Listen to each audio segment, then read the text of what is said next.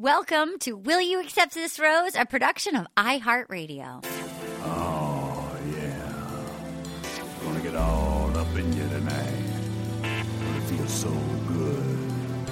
I just got one little question for you, girl. Will you accept this rose? Oh, will you accept this rose into your world?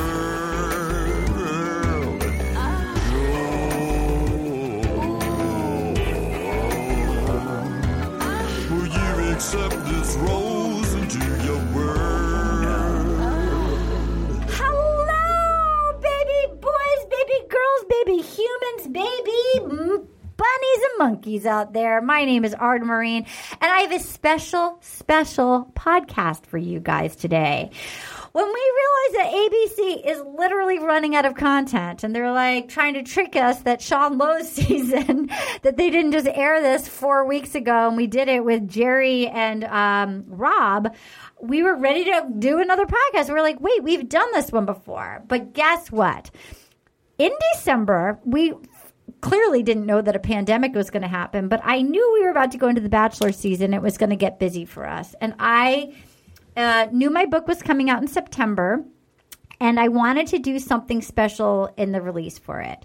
I'm sure you guys have heard week after week me talking about it, but I wrote a book. I wrote a book called Little Miss Little Compton.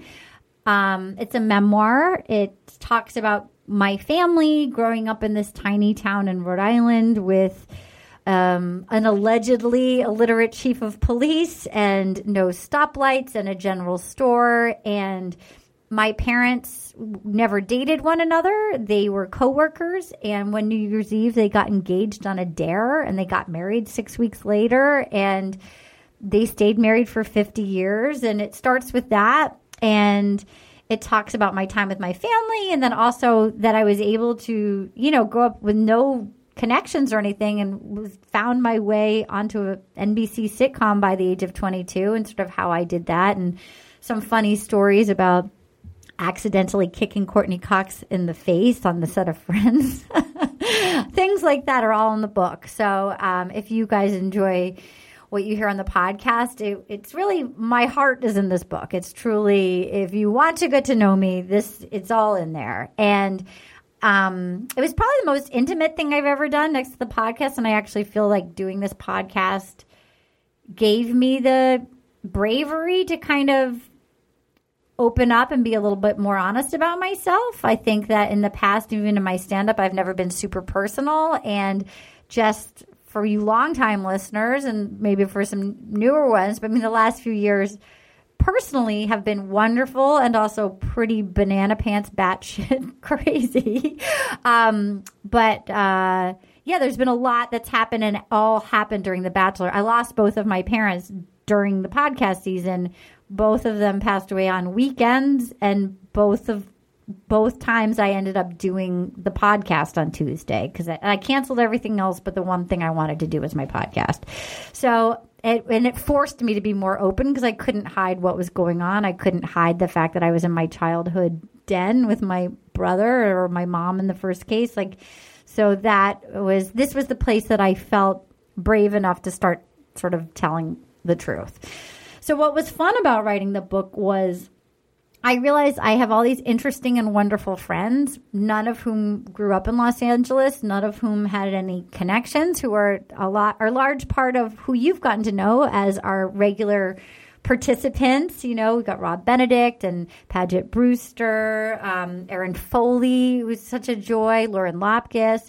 And I had never really sat down and looked at my story, and I was curious just what made them them. I know them now, but I was curious about how they grew up, where they grew up, how they got their start, what their family was like. And so these episodes are a little more personal. So we decided, my sweet, sweet Anna, who is here and has been such a joy and such a gift and is in the book, as are you guys. The podcast, you guys helped put Humpty back together. It's really been one of the joys of my life. But we decided to do a series leading up to the release of the book called Feelin' Thorny. So it's sort of like, I think you guys are wise enough. You get it. But they're an intimate look. They're one-on-one interviews with some of your favorite guests that are on. And we're going to do more of them in the quarantine. But the first person up, we just adore. And I didn't know him, even though I worked with him. I did a movie with him years ago. But I didn't really know him before the podcast. And what's been so fun about the podcast, I think for all of us, is I feel like I've made all these friends, both like in person and you guys. I feel like our listeners, we have the best listeners. But Anna, don't you feel like we're on this weird little team of like, you're in a lot of podcasts, but this is a very special little world that we created. Yeah, I would say this is my favorite team. And it's just, and if it's your cup of tea, you guys get it. And so our first one that we're going to release is Rob Benedict. And it was so interesting getting to know him. I mean, we have a few coming up. We have Wells Adams, who was, on The Bachelor as a regular. We did one with Paget Brewster. We did one with Erin Foley and Lauren Lopkis. We did one with my boss from Insatiable. She was the first female showrunner I ever worked with, and she really wowed me, Lauren Gussis. And I'm just curious about like how people found their voice, owned who they are. And I think, even if you're not a performer, I think hopefully this will be interesting for anybody. So I hope you guys really enjoy these. We'll be airing them on the weeks that they're not, where they have reruns, because we want you to have some fun new content to listen to when they're torturing us with a repeat of Bachelor Goat. And I'm going to do another giveaway right now. Since you guys have been so sweet. So don't forget to email in receipts of the book. Please get the book. It's really fun. Little Miss Little Compton. All right. So I'm going to send a T-shirt to this person. This is going to go, Mary DeMann, you're getting a T-shirt, honey. Yay. Exciting. So I hope you guys like these. We had a lot of fun doing these Phil and Thorny. Wasn't it interesting, Anna? Yeah. It was interesting to learn more about people and their background and where they came from outside of The Bachelor. It was interesting. I actually found what was interesting was how Wells and Rob had slightly similar. There was aspects of their stories that were similar, which surprised me. I mean, that's what we're learning about everyone. It's pretty cool. So we hope you will enjoy a more intimate look into the players of the podcast. And we certainly enjoy doing them, and there'll be a bunch of them coming up. But ladies and gentlemen, our very first Phil and Thorny, Rob Benedict. Here we go. You know what time it is? It's time for Arden to get a little close. Yes. Yep. Yeah. And a little thorny. This is called Feeling Thorny. Oh, well, Arden's gonna go one-on-one. Gonna be high energy fun. Yep. Convos are gonna be super real. She wants to get with you in all the feels. Feeling thorny. Yeah, feeling thorny. That's right. I'm feeling thorny. Things are so thorny. Yeah. Feeling thorny. With Anne-Marie. Guys, welcome to a very sexy. This is Feeling thorny. a very sexy offshoot of We Accept This Rose, Feeling Thorny, where only the best of the best are invited into my tent. Your lair. Into my lair to really, it's like we've heard you talking about your dislike of five heads. Mm-hmm. We know how you feel about James Taylor or somebody coming out with a guitar. Yep. But now's the time to really, let's just take some ayahuasca and get to know one another. You guys, you've been waiting for it. You're like, who is it going to be? Bachelor of the Year 2012, Bachelor of the Year 2013, Bachelor of the Year, skip 14, 15, Bachelor of the Year 16, not 17, 2018, 2019, Robert Benedict. All right. Hi, Rob. Let's do it. Hi. Okay. This is exciting. It's so nice to see you. Nice to see you too. I mean, and it'll be so odd to have a real conversation with you. I know. I'm terrified. No, this is great. You've got no notes because there wasn't an episode last night. I have no notes. I mean, I do have notes. But sure, but I mean, we're not going through an episode. No, we're not going through an episode. The episode is our life. No, it is. It's like we can go anywhere we want. We can go off-roading. For those listeners at home, I'm doing this in case you don't know. I have a book coming out this fall. So excited. Called Little Miss Little Compton that you can pre-order right now. You know what? And I'm begging you, please pre-order it. I'm desperate. All I want in life is to be on the bestseller list. Apparently, you need 8,000 sales. It's all about the pre-order. So get one for your sister. Yeah. Just order it now. Forget you ordered it, and think of it like Ambien Santa. Like you take some Ambien, order a few, and a few months later it'll arrive. You don't know. Yeah. Do it. I'm going to do it. Are you going to do it? And I'm excited to read it because I haven't read it yet. I think it's really good. I'm excited. I think I actually did a good job. I can't believe it. Now, is the Bachelor podcast in there? Yes, it is. Oh, exciting. Yes, it is. Oh, it sure is. Oh, wow. So it was an interesting thing writing it. And also in a weird way, I feel like the podcast has helped me get a little more honest and get to know people more. It's surprising. Who would have ever thought a Bachelor podcast? Right. I feel like I have like a real intimate group of friends from this. Me too, for sure. I mean, for me, you work with people like Debbie, Ryan. Yeah. Like for me, I know her through this, but I feel like she's a really good friend. But I feel like, honestly, but that's how. And Paget and. All of you, I knew at about the same level. Like I knew a little and I liked. And then this was a way to come in and to have almost like we're on a sports team or we play like chess or something together. Or like when you travel with somebody and all of a sudden you just become better friends because you go through that experience together. Or worse friends. Sometimes when you travel. True.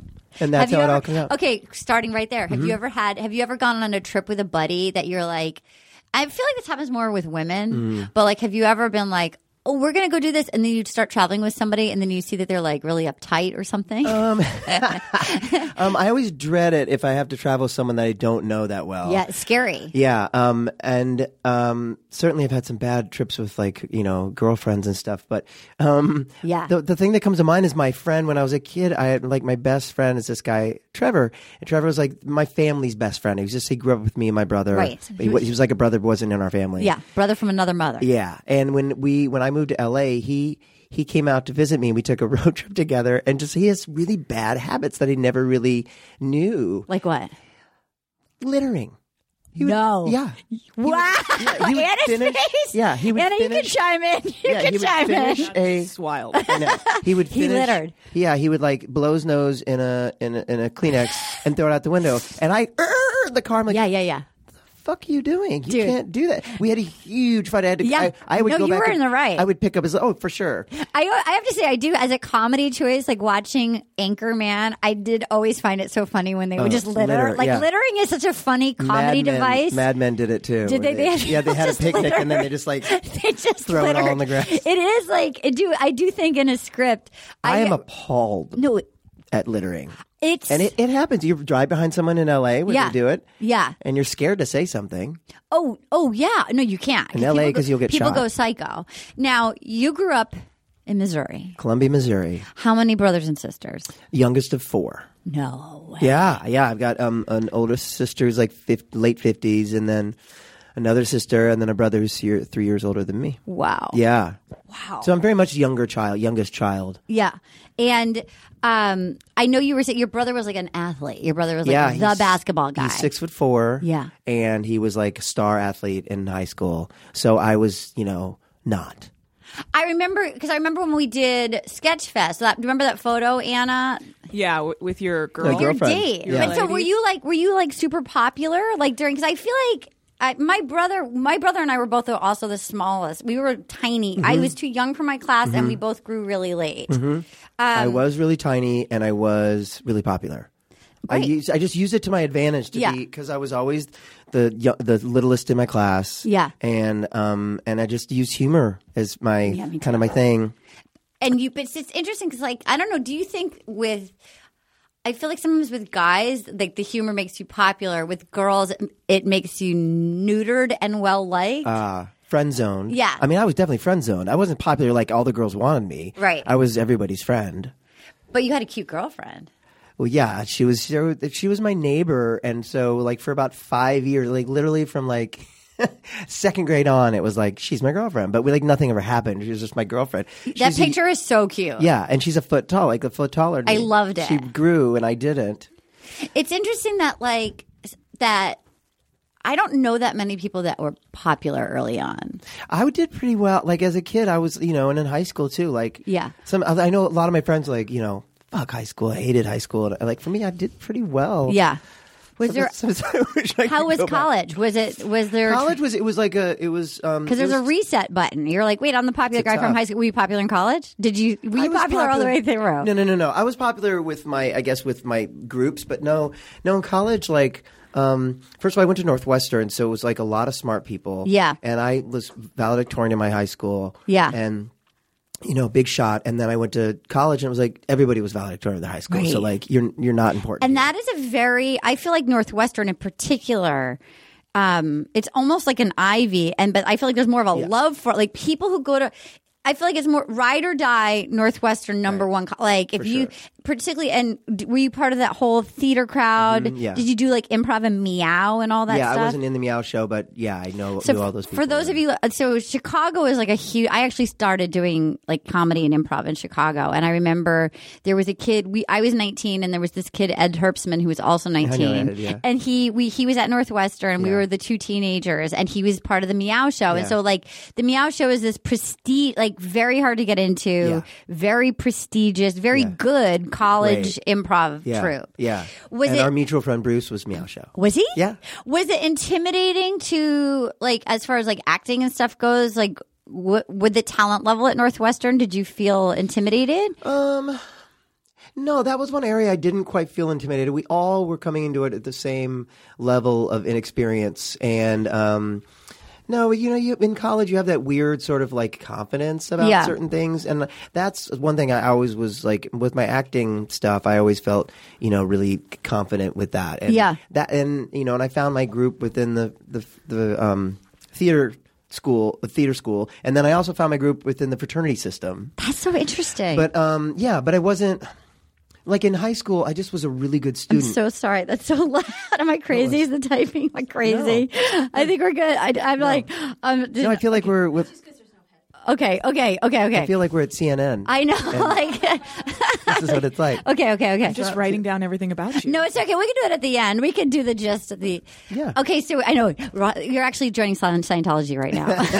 We're getting all of your secrets. This is our e-meter. Wait a minute. And then tell me more. Have you watched that Leah Remini Scientology thing? Oh, yeah. It's fascinating. It's fascinating. What made her quit? Why did she stop?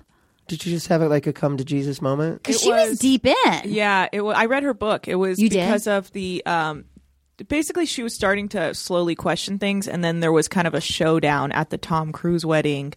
And a lot of with Katie Holmes. Yeah, there was some stuff went down, and they were trying to get her to pull Jennifer Lopez in, and she kind of was like, "You got," and she was kind of like, "Did she say this in the show?" That this is so interesting. The show's more about Scientology than her. Wait a minute. So they were trying to get her to get J-Lo at the Tom Cruise wedding. Yeah, so they were like, "Invite J-Lo to Tom Cruise's wedding," and then it was like, Tom Cruise and Katie would love to take a walk with Jennifer Lopez and who was Mark Anthony after the wedding or something. It was like a lot of weird stuff that Leah was being weird about, and so Scientology turned on her and started to be like, "You're being bad. You're being a suppressant as a person because you're not basically giving us full access to Jennifer Lopez." It was like, and that was just one of the things. Like other things were happening as well, but she started to be like, "That's weird." Like, should I read the book? Knows J-Lo? I know. That's what I'm like. Wait, what? Should I read the book? Close. Should I read the book? I mean, if you would like, it's a good book. It takes you. She started in Scientology when she was like a child, right? So it was like her family. It's not as good as yours. Oh my God, you don't think so? No. Okay. Because your Scientology chapter is amazing. It's amazing. You know what? I just like soup cans on my shoulder. It's time to get sexy.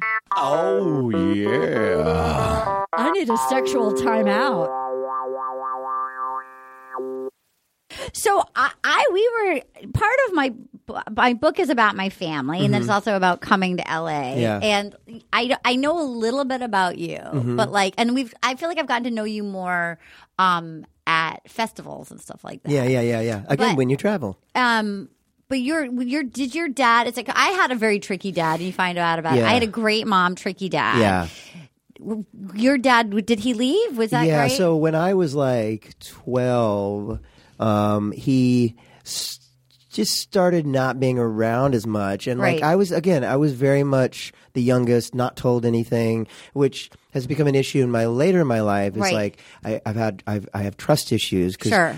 I don't believe you when you tell me something. Because a lot of times, like my mom and my older siblings were like, "It's fine, Robbie. Don't worry about it. It's wanted fine. to It's fine. It's protect fine." you. Yeah. And then before I know it, I'm hearing my mom talk on the phone. I remember listening on the second floor, listening to my mom on the phone, on the first floor, talking about my dad's affair. My dad's having an affair.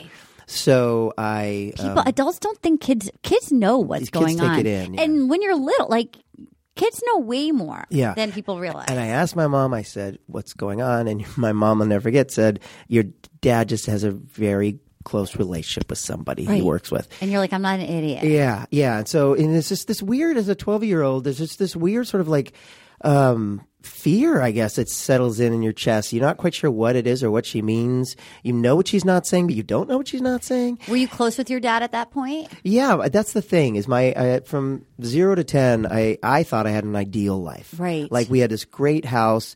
Columbia, Missouri is a great town. It's like a university town. Right. So it's the Austin of Missouri. Wow. Okay. Yeah. It's Great. it's this one little liberal nook in the middle of Missouri, which is a very red state now. Yeah. And so we had like REM came to play. Like Right. you have this liberal thinking college. Right. Everyone who goes to college is What school is it? University of Missouri. Okay. So it's the state school. Great. So anyway, so you had this idyllic this yeah, dreamy childhood. football or baseball catch in the front yard, you know. Yeah. And of course, then after he turned asshole, there are things that you're like, oh yeah, I guess that was kind of dickish. Right. One of the things is my dad thought I was too short, and he made me go to this growth doctor. Wow. But that was all through my teenage years. I had to go to this growth doctor because he wanted me to be as tall as my brother. So then he also teaches you that something's wrong with you. Totally. Did you take it in? Big time. Oh, big time. My Yeah. whole life. I mean, I still walk in the room and think I'm the shortest guy in the room. Right, even and you though I'm think not. about it. I just found out that the average American height of a guy is shorter than me. Yeah. Which is crazy. I think I'm ridiculously short. I'm actually not. No. For American men. It's funny though, like the stuff that it's hard to shake even when you know better. You know, Mm-hmm. I mean, my dad.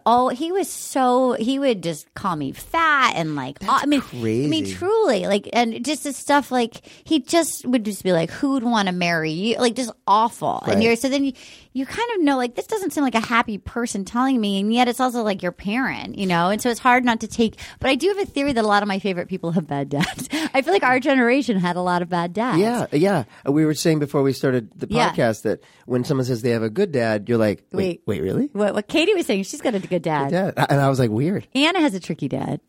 Not a great dad. Yeah, it's an interesting. Did your mom and dad get divorced? Did your dad No, they leave? stayed married till the end. They were in. Was he always home? He was always. He was just a home. jerk to you. He was just a jerk to me. He didn't like me. Why? I don't know. And honestly, like when I really look back, and I didn't put this stuff in the book because it's almost like too dark, but like he was awful to me literally from the day I got home from the hospital. Like he held me in the, like, you know, babies' necks aren't developed. Like my first day home from the hospital, he held me in the head in the doorway. Like, do you know what I mean? Like, so I think he'd made up his mind, like, he was just going to tease. He just was just a bully. I don't think your brother's older than you, right? my brother's older. He kind of, you know, he wasn't a good dad to either of us, but I think there was sort of a man-to-man thing of like, we're going to talk business. But my brother was little, and he always kept treating my brother, who is a straight man, and not but like from the time he was 5, he was like, you know, treating him like, you know, you better watch out in the shower, like you're a little guy. You know, it was like, yeah, he was just a very inappropriate dad. Was your mom aware of it?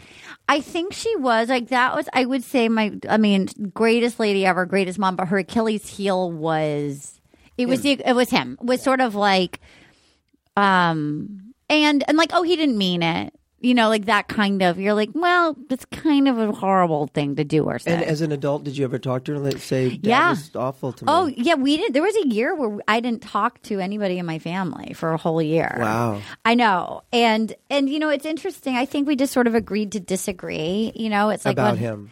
Yeah. And I also realized like at a certain point, I realized I had to let her off the hook of like, it's not my business.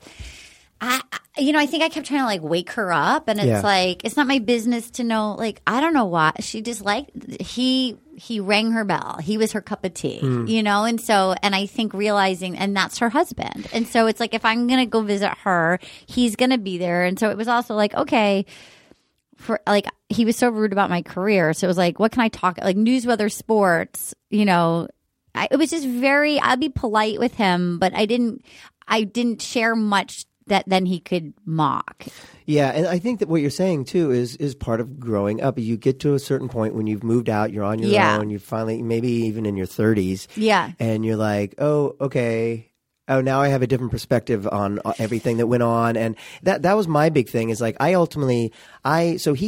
So after I found out that he was having an affair, of course, sort of slowly, then he just kind of started just like leaving. He'd just he would leave for like a week and come back. Right. Leave for a long weekend and come back. Were they still married? Still married. Right. And I had to tell friends who would spend the night on the weekends that he was on a business trip. My mom would always say that he's on a business trip. That's so saving face was a big deal. Oh yeah, my dad went to rehab, and they're like, "Say we're going to Mexico." Oh, so he drank. Yeah. Right. So my parents were drinkers. My parents were like madmen. I mean, for sure, 100%. They just made my mom would make my dad 2 scotches when he got home from work. Yeah. That was just their life. Yeah. My mom was the housewife, and my dad worked. And then my dad would just go, and then with 2 weeks, then it would become a month. Like then he just like kind of didn't live with us. You have to hide it. Yeah, and then finally, my mom. We moved out of our house, and we moved just me and my mom and my brother, because my sisters were gone. So that's a pretty big about face. I mean, that's a pretty big 0 to 10. Yeah, we moved into a condo, and then he was gone.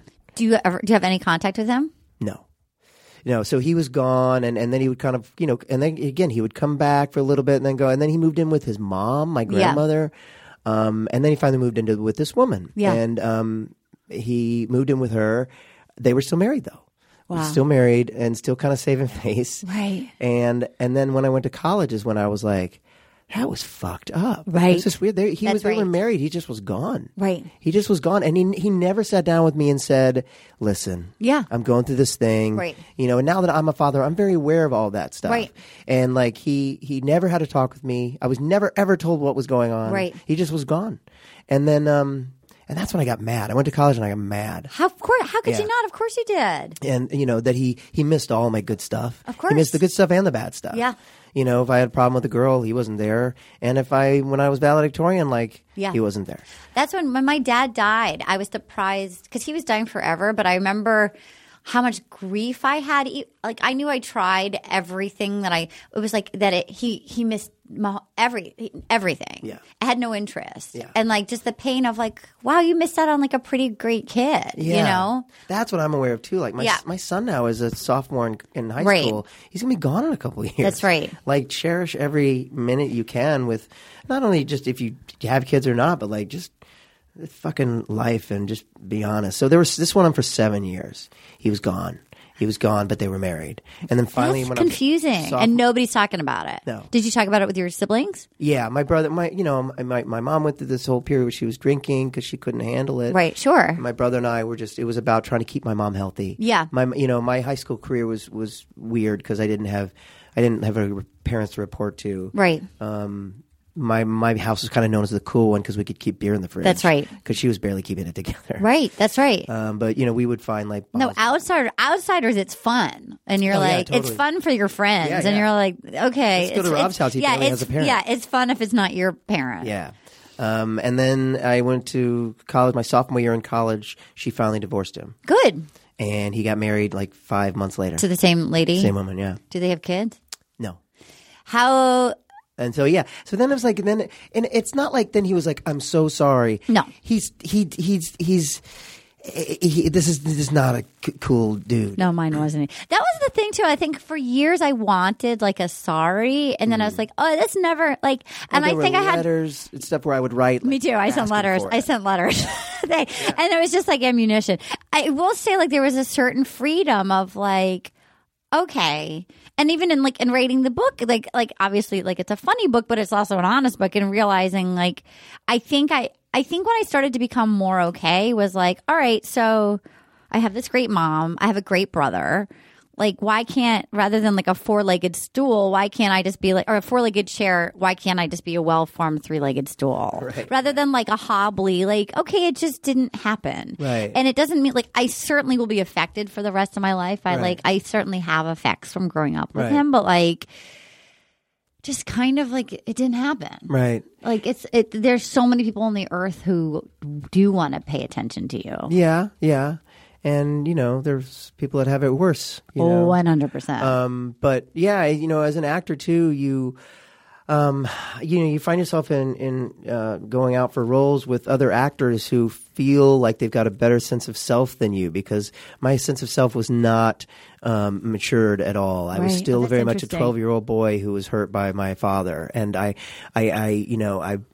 was jealous of some other kids my age, kids in their 20s, who were out here and just had this sense of like great sense of self. Like I'm great because my mom told me I was great every day. I know. My mom told me to hide it every day. But but when you're like, wait, I know that feeling. This is a huge stereotype and whatever. But a lot of my Jewish friends, I felt like really had a great sense of self. Yeah. I feel like it's in a lot of the Jewish culture that the moms adore the boys. Great and like, you're going to be great mom. This boy, there's no one better than this boy. I have friends who have Jewish friends who have sons, and they're like, no one's better than my son. Yeah, that's right. So the son grows up with this. I mean, they're all healthy, and it's not weird. They grow up with this great sense of self. Why not me? Yeah. Why not me? Yeah. Where I'm walking a room going like, not me. I'm true. Believe me, I know. I walk in still feeling like Barb from Stranger Things at all times. Yeah, and it's a fucked up thing, right? Because of what we do.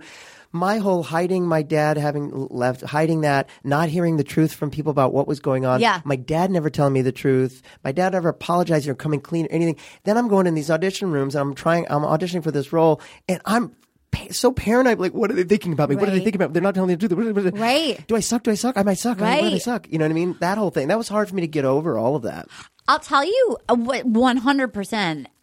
I'll tell you what was an interesting thing which started to help me a little bit was when I started doing stand-up later, and I at first started doing it just for money, like because Bobby Lee, I was on Mad TV with, and then we were on Chelsea Lately together, and which was so fun. And Chelsea Lately was really helping make stand-ups careers.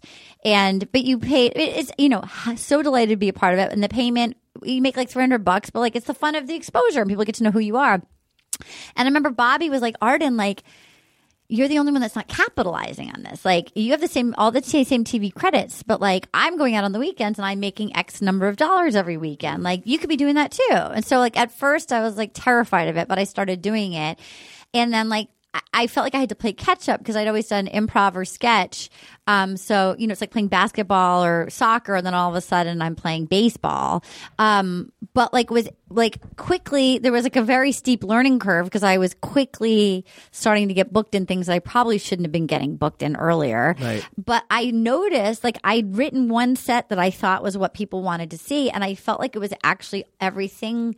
Like as I was recording them and listening back and I would improv things, it was actually like my flaws or the things that I thought was the worst about me that was more relatable to people. Right. That like actually was like everything I'm trying to hide is what makes you a good performer. Right. Like, and that's actually what people want to see, and nobody wanted to hang out with a perfect person. Like that was such an eye-opening thing. Yeah. And I feel like I started getting more interesting acting roles, and I was like, totally. actually, the talent is where like what I'm trying to hide from you is. Yes. Like the damage. The more vulnerable you can be, really, the better. You're so Rob is. I first got to know who you were from Headcase. Oh, okay. You're so good on that. Oh, this was awesome. a show with Thank you. Allie Wentworth. Was it all improvised? Yeah. Was that fun? One of the best acting experiences I ever had because You played her ex-husband or her brother? Her boyfriend. Her boyfriend. But I was an agent who was trying to. I was just kind of a sleazy dude, and I was trying to get clients by sleeping with her so that I could get her clients and make them my own. Oh my God! Because she was the therapist to the stars. You were so good on that. It was so charismatic. Was that a fun experience? Yeah, it was great. It was I don't even know how I got it. Like it was one of those things where they called me. They're like, "Hey, is Rob available to come play with us today?" So I went down and did a day where we just had a date, and they liked what I did, so they kept bringing me back. And then you didn't have to even audition. You just started doing it. And then I was kind of a series regular for season 2.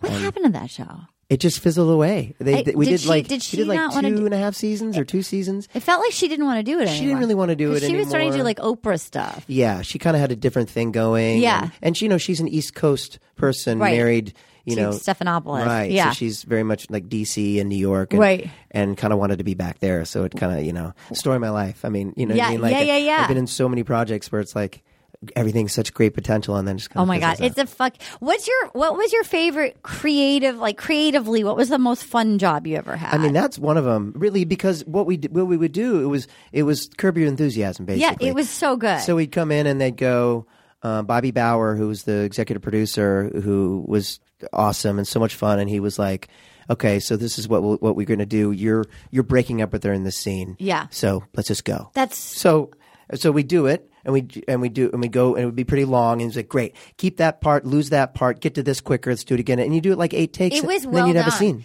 Because there was a moment in time when Curb Your Enthusiasm started, and there was like 8,000 improv shows, and like you can tell that Right. people. Like not every there's a reason there's writers, you know what I Exactly, mean? Like, yeah. and I felt like your show was done so well. Yeah. No, it was creatively, it was one of the best experiences. Yeah, and I, had high hopes. We were also on the same network with Stars. Yeah.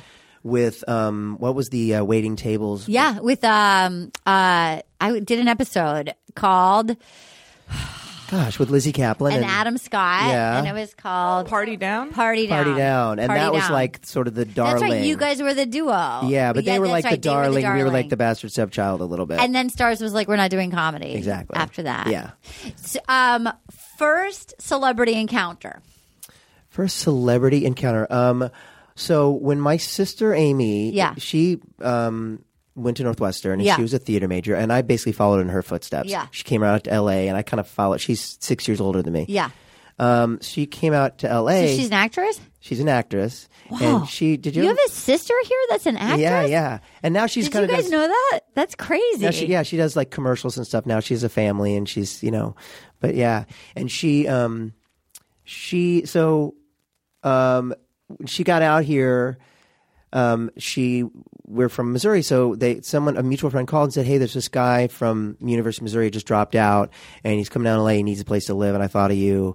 And she was like, "Sure." So his name's Brad Pitt, and he lived with my sister when he first moved to LA. Are you? No way. They lived together for like 2 years. No. Yeah, and Your sister was roommates with Brad Pitt. Yeah. Was that right before he had got done Thelma and Louise? anything. Did he get Thelma and Louise living with her?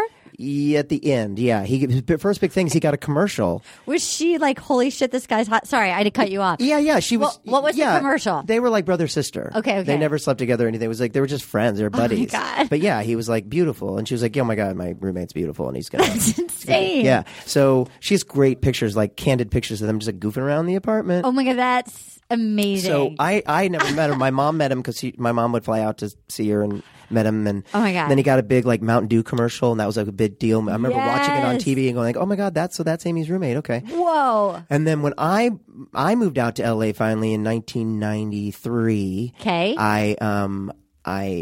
my friend Kim Williams, who was a theater major at Northwestern, who got Father of the Bride while we were at school. Oh my God, with Steve Martin. It was a big deal. Yeah, it was a really big deal. And so she kind of had a little bit of a celebrity. So when I got out to LA, I moved out. When she moved out, and I roomed with her boyfriend.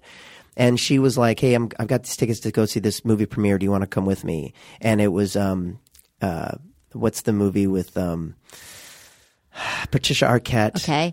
And Yeah. and written by I can not remember anything. It was written by Quentin Tarantino. Okay. Yeah. And, they're gunning people down, and Yeah. it's her and Christian Slater. Yes. True Romance. Okay. Oh my God, you went to the True Romance. I went to the premiere. True Moments Yes, premiere. yes. Brad Pitt's in the movie. Brad Pitt was there. And at first I saw a lot of celebrities. That was my first like big. Yeah. But I went beeline to Brad Pitt, and I was just like, "Hey, I'm Amy Benedict brother." No. Oh my God. And he's like, "Oh my God, you're Amy's brother." Oh my God, I love Amazing." this. And we, I like, love started this. I chatting love with, this. with Brad Pitt. And I was like, "Oh my God. Oh my God. Hollywood's going to be amazing." Okay, wait a minute. Who was the thing you were telling us when we did that podcast with Janine? Who did you freak out? Eddie Vedder. Yeah. Eddie Vedder. Yeah. And I had an Eddie Vedder. How did you freak out Eddie Vedder again? Well, I love Eddie Vedder. Sure. And I met him twice. The first time was at Lollapalooza in 1992. Yeah. When he wasn't even famous enough, he was like walking around looking at things during the festival. Great. They played at like 2 p.m. Pearl Jam. Oh my God. So I went up to him and I was like, "Hey, Eddie Vedder, I'm a big fan." Yeah. And I was like, "Can I take your picture?" And Great. like, we didn't have phones. Yeah. We just had an actual camera. Yeah. And he was like, I don't really do pictures, but like, I'll remember you. And he kind of looked at my eyes and pointed at my eyes. And he was like, yeah, I'll remember you. So for the longest time, I thought I would go to the concert and I would think that he was looking at me and that he remembered me. Yeah, it's me. Yeah. It's me. And then finally, when I was a grown person, I went, a friend of mine knew Ben Harper, who was opening up for him on his solo tour. Yeah. And I found myself in his green room at the end of the night. Yeah. Me, him, Ben Harper, and like 3 or 4 other people. Yeah. And I couldn't, like, he was in conversation like right next to me and I just couldn't get in there to talk to him. And all I could think to do was to ask him for a cigarette. And without stopping his conversation, he just grabbed the pack of cigarettes and just slid it over to my, and from at the time I was like, yes, he heard me. Oh my God. And you're like, but it's me. Yeah. It's me. That's right. And Janine had one. Janine put mine to waste. I mean, her story was like, it was bad. She was came like, on to, was she like hammered? Something was happening. She was hammered. She was still drinking at the time. Yeah, she was hammered and she basically kind of tried to make out with it. That's right. I remember there was one that ended really. And she was like, we were like friends and he hasn't, and then they're not friends anymore, you know. That she was so bad. Isn't it so? It's so funny when you have just like an awkward encounter that like you cannot recover from. Who was your first celebrity? I'm sure this is not my first, but like my first in LA, I remember I was living in Zach Galifianakis' closet and we went to do karaoke at the Gaslight in Santa Monica. Mm-hmm. And Kiefer Sutherland had just gotten divorced from Julia Roberts. Oh, my God. And he was shit-faced. And he was singing, I believe, a Bon Jovi song, like maybe Living on a Prayer. Okay. And before he started singing, and it was like a Tuesday, okay? And it's like, there's hammered, like straight from the tabloids, like popular, divorcing Julia Roberts, probably in the middle of a nasty divorce, screams to the crowd, never get fucking married. Whoa, I'm halfway there. And then he like, I remember like I was just starstruck and then he's like, and then we were leaving and then he stumbled out into the street and then years later, he was one of my favorite drunken celebrity videos where he fights the Christmas tree in the hotel lobby. Christmas tree, yeah. Which is incredible. Yeah. And I will say, somebody who shall remain nameless, my friend used to work at a hotel in New York, and who was the guy that was married to Diane Lane and like Josh Brolin. Josh Brolin. So he was staying at my friend worked at a hotel, and his buddy was a doorman at the Greenwich Hotel, and so Josh Brolin was staying there, and like he allegedly like stumbled home one night. I think he might be sober now. Look, I'm not judging it. I've done really stupid shit. God. But apparently, I'm not as strong as him, basically. Let's just say I could do as equally stupid shit. I just don't have the strength. Yeah. Apparently, he was like pounding on like some store window that was like catty corner to the Greenwich Hotel. So it was like a display window that had no door. It was just like a window, like a clothing. He was like, "Let me in, Greenwich Hotel, let me in." Okay, and it's like a mannequin, and then he goes and he picks up a New York City trash can, which is so heavy, and he takes it and he threw it through like the plate glass window. Oh my God! And he was like, "Greenwich Hotel, let me in!" And like the cops came, and then the doorman had to go like slide money. And this is all allegedly, guys. Allegedly. Right, I'm not saying this happened. Right. Maybe who knows? Apparently. And then they had to like pay. Except that it actually happened. And they had to pay off the cop. Oh, isn't that amazing? God. I love that. I love that the hotel like paid for They it. cover because I think he like stayed there a lot, and I think it was like I think they knew that they could bill his room. Like his publicist or whatever, his business manager would cover it. Isn't that good? That's amazing. I stayed at a hotel one time that was a pretty ritzy hotel with somebody who was my sort of celebrity friend who paid for the whole thing. Yeah. And my celebrity friend and I decided to do mushrooms, and we did too many, and we ended up having to go to the hospital. hospital. And then because an ambulance came and got us and took us to the hospital. It was a horrible. It was a long, really funny story. But actually, my celebrity friend hates it when I tell it. And but to me, it's just hilarious. It happened. So then we wound up at this hospital. We have what are we going to do? We're in the middle of the city in a hospital. By the way, when you OD on mushrooms, the doctor was like, no one's ever died on mushrooms. You're fine. Because you think you're dying because you're on mushrooms, but nothing's going to happen. They make you eat charcoal and then send you home. Yeah. So we're there. We don't know what to do. And the hotel literally sent a car to pick us up. That's and, right. Take That's us right. You know That's what I mean? when you see it's like, oh, there is the Illuminati. Like there is that whole secret.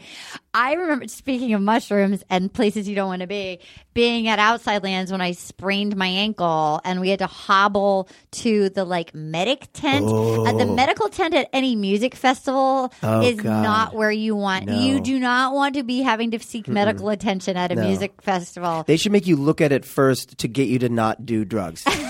It was really like, how did I end up here? And it was like, we hadn't even done our show yet. Yeah. And Paget was walking around with bottles of what is her? She likes Sauvignon Blanc in her purse, screaming, "I'm too famous for this shit."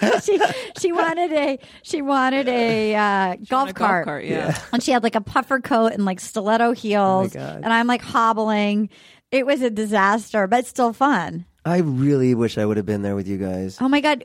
I was doing a convention or something. Come to Sketchfest again. We just got invited. Are you going? I'll tell you when it is. Okay, it's January, right? Yeah, it's January. It's a Sunday. Sunday's our time slot. Sunday's our time slot. But we got to go on Saturday to party 19th, Saturday obviously, night, right? Yeah, obviously, yes. The 19th, Sunday the 19th. We'll go up on the 18th. All right, great. Okay, wait a minute. I get drugs. God, okay, I know. I was talking about in the book. It's weird. Were you a drug person? You're clean always. No, I wasn't always clean. I'm just bad at it. So, I went to college in Colorado. I read a whole chapter. Anna's read it. I read a chapter. Okay, so writing a book is also I feel like I've forgotten everything, and you really have to. And for me, at least, I was like, "What are my most humiliating stories of my entire life?" Right. And I do remember. I don't think I put this in the book, but I would drink a whole bottle of Boone's Farm wine, and then that's when I was like, I'm going to smoke pot, and then there would be a super bong that's 10 or 12 feet long. Yeah. I'd climb up onto some rickety homemade loft on a dorm room. I would take a 12-foot bong pole and then flying and throwing up under my rug in a bowl because I felt like nobody could find me if I was under the rug. Yeah. Nobody would notice the lump. Nobody would see me under there. I'm safe under here. Nobody's going to find me. That's like when your cats put their head under a blanket. Yeah. I'm safe. My cat does that at the vet. He's full under the blanket. To be safe from harm? Mm-hmm. Wow. I'm very bad at drugs. I get so high, and I'm high for days, and I go straight past giggling, and I go right to Middle Earth. Yeah, I used to be that way. I mean, I'm not good at drugs either. I just keep trying. You do it. I've had other people say that. I don't have any giggles. It's just pure paranoia. I like gotten CBD better. oil. Yeah. I've gotten better in my older age because now I'm aware how little it takes for me. I used to just do too much. Sure. There's a bottle and a 12-foot bong pool was probably there's a way to get just a little moderation. high. Yeah. There's a way to get just a little high, just a little tipsy on even drinking, just moderation. I didn't understand that before. Young Rob, well, you fell in love in college, so you never had you never had to date in LA. I never had to date. I met someone in college and we got married 2 years later. Did you have a girlfriend all through high school? I had, a couple girlfriends, 2 girlfriends in high school, and So you've always been pretty much coupled off.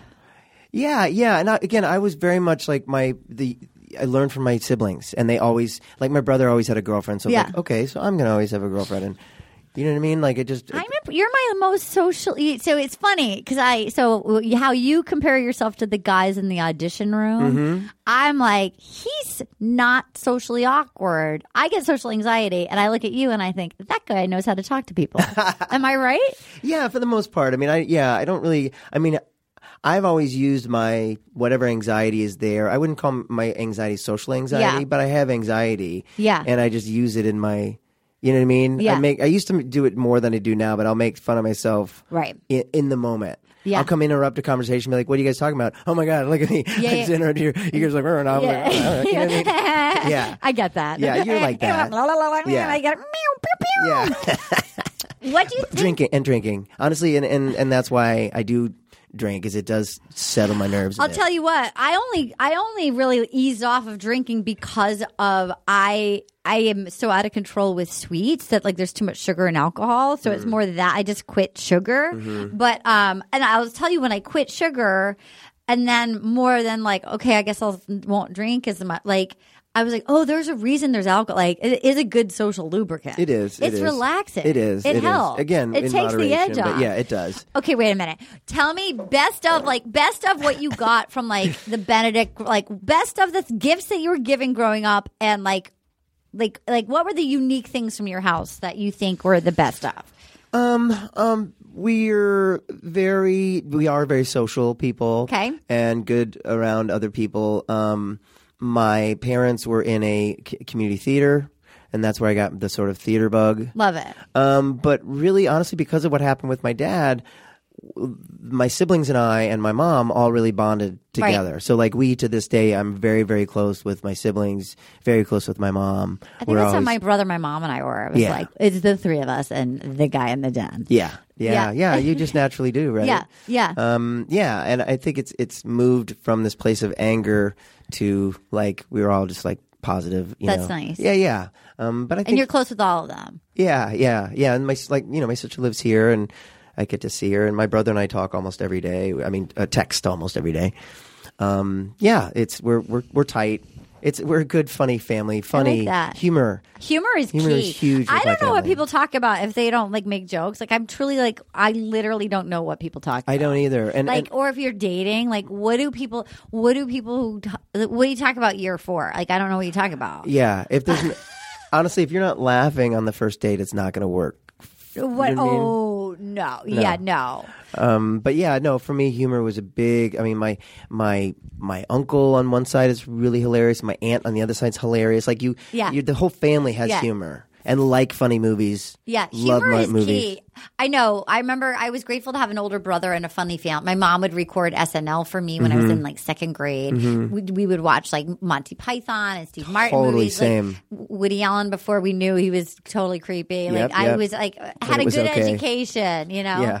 I said like when people ask me what my music influences are, I'm always like, well, I loved Michael Jackson when it was okay. Yeah, I know. I did too. I loved him. He was one I was sad to lose. Yeah.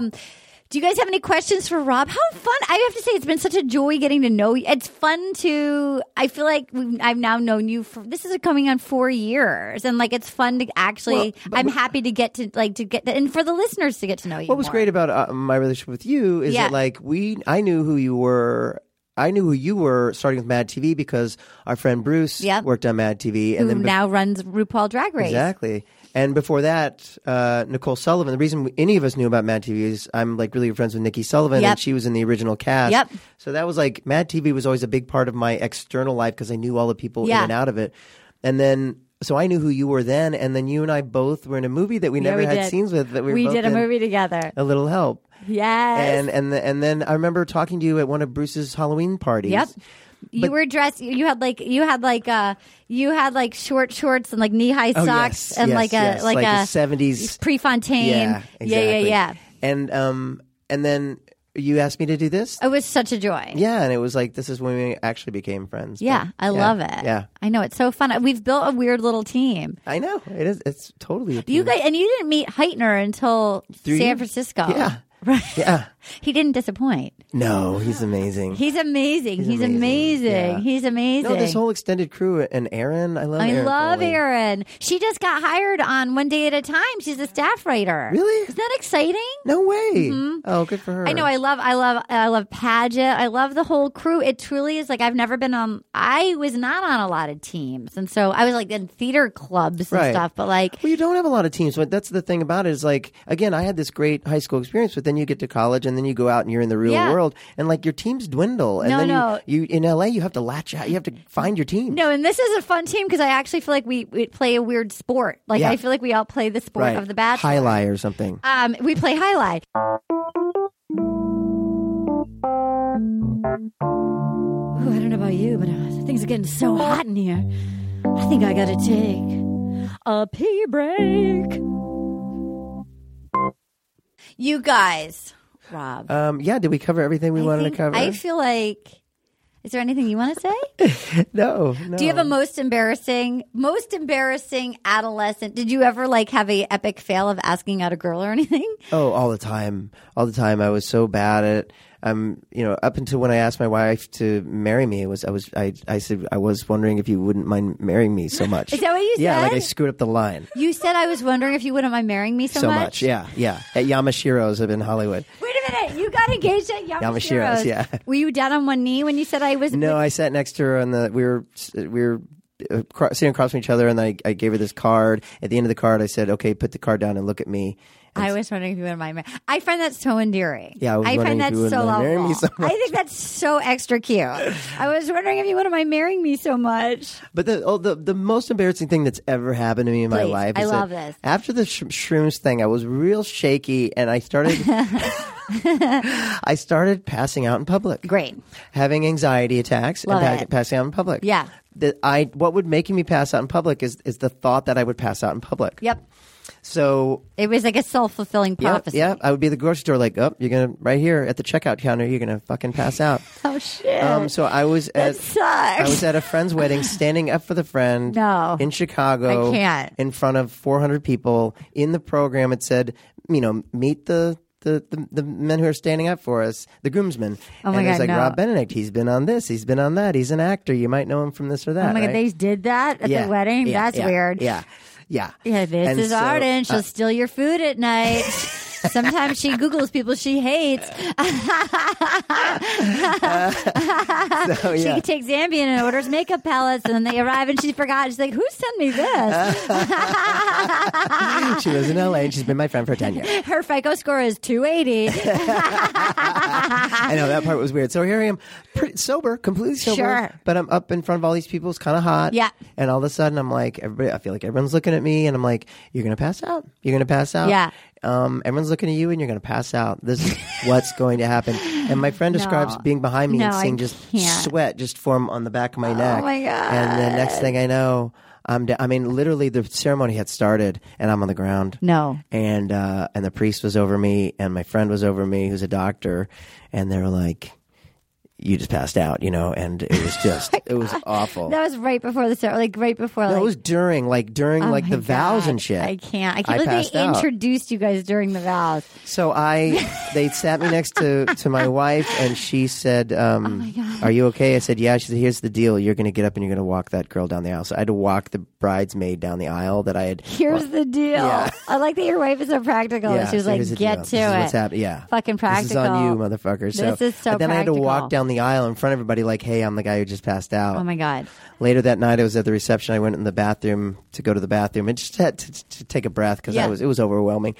And I heard someone came in and they're pontificating about why I passed out. Oh my God. You're like, "I'm right here, asshole." Yeah, I'm in the I stall. can hear you. I'm in the stall. What did they think? Someone's like, "I heard he had an iron deficiency." Oh, like a rumor had that's gone actually around. a very kind rumor It that is got a what- spread. yeah. That's better than he dabbles in meth. Yeah, exactly. He's a cokehead. Yeah, exactly. Like things aren't good at home. Wow, that is. So you That's have to a stay chapter through in the my whole. book. It should be. Yeah. It is an interesting. You did stand up too. I did stand up. Yeah, I did stand up. I was the opposite of you. Like I did that early. Yeah. And I did it with Zach a lot with Galifianakis. I wonder if you did ever it early with him in New York, and then I stopped. Okay, I see. Because So it I was in booked your a repertoire. sitcom. I did it, but I was afraid of it, and I preferred improv and sketch. I liked playing with other people. Gotcha. It's more like this. Yeah. No, I like this too, and ultimately that's why I stopped doing it. Yeah. But I loved it for a while. I did You're it for so a couple funny. of years. Yeah, and I'd love to do it again. I still think about it. My friend John Quaintance, who I did it with, we had a show together, and Zach would come do our show. Where was your show? At the old Largo. That's fun. Yeah. I bet I came and saw it because I was living in his closet then. Yeah, you might have. I might have. He did a lot. He did a lot of shows there. Oh man, and he would do that, and then he'd have 5 other shows that night. I'm going to bring up something. You were so sweet to my mom in Nashville. Yeah. JJ went and did the live show in Nashville. Yeah, and she was so sweet with you. I'm so thankful that I had that experience with her. That was one of my last outings with her. Yeah, and it was just me. In my memory, it's me, you, and her. It was it. Yeah, and then the guest. And when I got in, I flew on a red eye. Yeah. And I got in and took a shower, and and you were like, "I'm so happy to be here." And she said, "Are you though? Are you, Rob? Are you? Are you really?" And then when she started going on like some like online dates, and she was like, "I don't want to go out with guys." She goes, "They're all old men. Have you ever seen old men balls?" And I was like, "No." She's like, "You don't want to see old man balls." She goes, I want to date a guy in his 40s. I'll date your friend Rob. I'm like, "Well, Rob's married, but yeah, okay, yeah." She liked you. Hilarious. Yeah, you could have been my future like ex stepfather. Like if you just had like a 2-week whirlwind. Oh my God. I mean, has that been written? That's a show. It's got to be a show where I'm your stepfather. Oh my God, that's actually not a bad idea. That's actually a really funny idea. That's amazing. And if I was like, she said she would go out with you, and you're like, "No, let's do it." I'm like, "Okay, ha ha ha." Like, no, seriously. No, I'll do it. I'm ready. Let's do that. Let's go. All right, let's see. So you started dating your wife in college. Yeah, in college. How old were you when you met? I was 21. She was 20. And then when that was a junior in college, and then we graduated. And when did you do that amazing proposal? Amazing proposal was when I was 23. That's young. She was 22. That's young. We got married. I was 24. She was 20. So we got married a year later. And 24. You guys have 2 beautiful kids. We had 2 beautiful kids, and we were married for like 23, 24 years. I mean, that's a successful marriage. Yeah. It was great. I mean, it was great. And we split up, a year and a half ago. And, the breakups are hard, and breakups after that long are so sad and so hard. But, man, I'm so thankful that it's been very amicable between us. I remember we were at a festival, and I just remember that I could see it like you being conflicted, and I think I would imagine coming from a house with divorce, like there's somehow it's like I don't want to do that, and like I don't know, I just have, like I feel like you've had to meet somebody that young, and like that's a successful marriage. No, it really is, and one thing I learned from my upbringing, just bringing it all back around, is like. Right. The first thing we do is we sat down with the kids and talked to them. Right. Doing it differently. This whole time I've been so communicative with the kids about what's going on. I've been so incredibly involved in their life, and they've, since the split up, like they've been such a huge part of my life. In a way, almost more so because you want to give 110% to being around them. And as we were saying earlier, like kids aren't dumb. So like I remember in my house, like I just kept being like, why is she still with right. And it's a different vibe, but like kids know if it's less joyful, and it's like it's okay. Look, your main job is to love them. Yeah. And as long as there's love around, I think. And I know you love and respect your wife. Oh yeah, 100%. I always will. She's the love of my life, and I always will. And I've had a bunch of friends who've gotten divorced, and I know it's like the worst year of everyone's lives. And I will say, like down the road, like a lot of them got divorced a few years ago, and I know it was horrible, even if they were the ones that wanted it. It was horrible, and then everybody is happier for it. Like there's a reason. Nobody takes it lightly. I don't think. It's not something you do flippantly. No. And maybe our previous generation did, but like and I have I've got a space with rooms for the kids, and so they're with me half the time, and they're adjusting, and you know what I mean, that they feel loved, and it's all okay. It's like the modern family, right? Well, I have to say, you also just seem very much yourself, and I think there's like a peace there, and you seem happy, and like something that you committed to, or something that you met at like 21, like that's an amazing, happy, successful run. That's a very amazing. Yeah. I don't know anybody else that picked somebody that young that lasted that long. I know. No one. Not one person. I know. Yeah. Right. No. It is nice tragedies. to see you happy. Yeah. It's good. I'm very hopeful. Do you? How often? Like, I know you're in a band. Yeah. Loud and Swain. Yes. How many albums do you have out? Oh my God, like 8? Dude, that's a lot. Yeah. We've been together since the late 90s. And do you write the music? I write the lyrics, and I write sort of half the songs or start as songs that I write, but then I bring it to the band, and to the credits are the music by Loud and Swain, lyrics by Rob Benedict. But And how many people are in the band? 4. And has it been the same for the whole time? 3 of us the whole time, and then the lead guitar player joined us in like 2004. So that's another fun team that you're on. So fun, yeah. That's my extracurricular activity, And you love it. I love it. And now it's gotten to the point where the band, I've been able to sort of incorporate the band into what I do, because the band plays the conventions that I know, that's so fun. that I do with Supernatural. So like, they come, they're kind of the house band all weekend, and then on Saturday night we had this big concert, and It's so we've made all these fun. fans now, and it's been great for the band. Fun. I mean, like, you're so talented. You're such a delight. I want you to do more comedy stuff. I will. Keep I'm encouraging excited. me. I'm excited for you to join us for our live I can't show. wait. Is there? I don't know when this will air, but Okay. so look up Rob and buy his albums. Yeah, but my album's Loud and Swain. We're on iTunes and Spotify and all those things, And guys, just you don't have to pop an Ambien, but just get ready to make some bad decisions and just go online shopping. But order my book, please. Order the book. Little Miss Little Compton. You can get it on Amazon. It's all about the pre-order. Please buy it. Stack it up for the next holiday season. Yeah. Have it be your hostess gift. You go buy 10 of them, so you bring it to whenever you go visit somebody. Yeah. I will. If you bring them to any show I'm at, I will sign any of them. Sign your It's face a off. really fun book. Yeah. It just and you think, oh yeah, I mean to do it. Please just do it today. If you're going to buy a memoir, buy this memoir. I actually think. I can't believe it. I actually think I did a good job. I know you did. I think I did. I think it's funny and good. And you have a good story. You have a good story it's to an tell. interesting story. Yeah. Rob, Arden.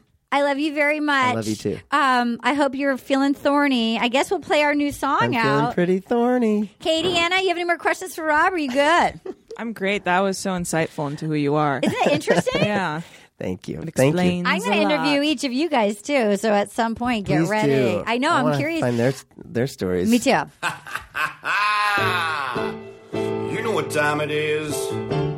It's time for Arden to get a little close and a little thorny. Oh, well, Arden's gonna go one-on-one. Gonna be high energy fun. Convos are gonna be super real. She wants to get with you in all the feels. Feeling thorny. Yeah, feeling thorny. Whoa, feeling thorny. Feeling thorny with Arden Marine. Yeah. Feeling thorny. Will You Accept This Rose is a production of iHeartRadio. For more podcasts from iHeartRadio, visit the iHeartRadio app, Apple Podcasts, or wherever you listen to your favorite shows.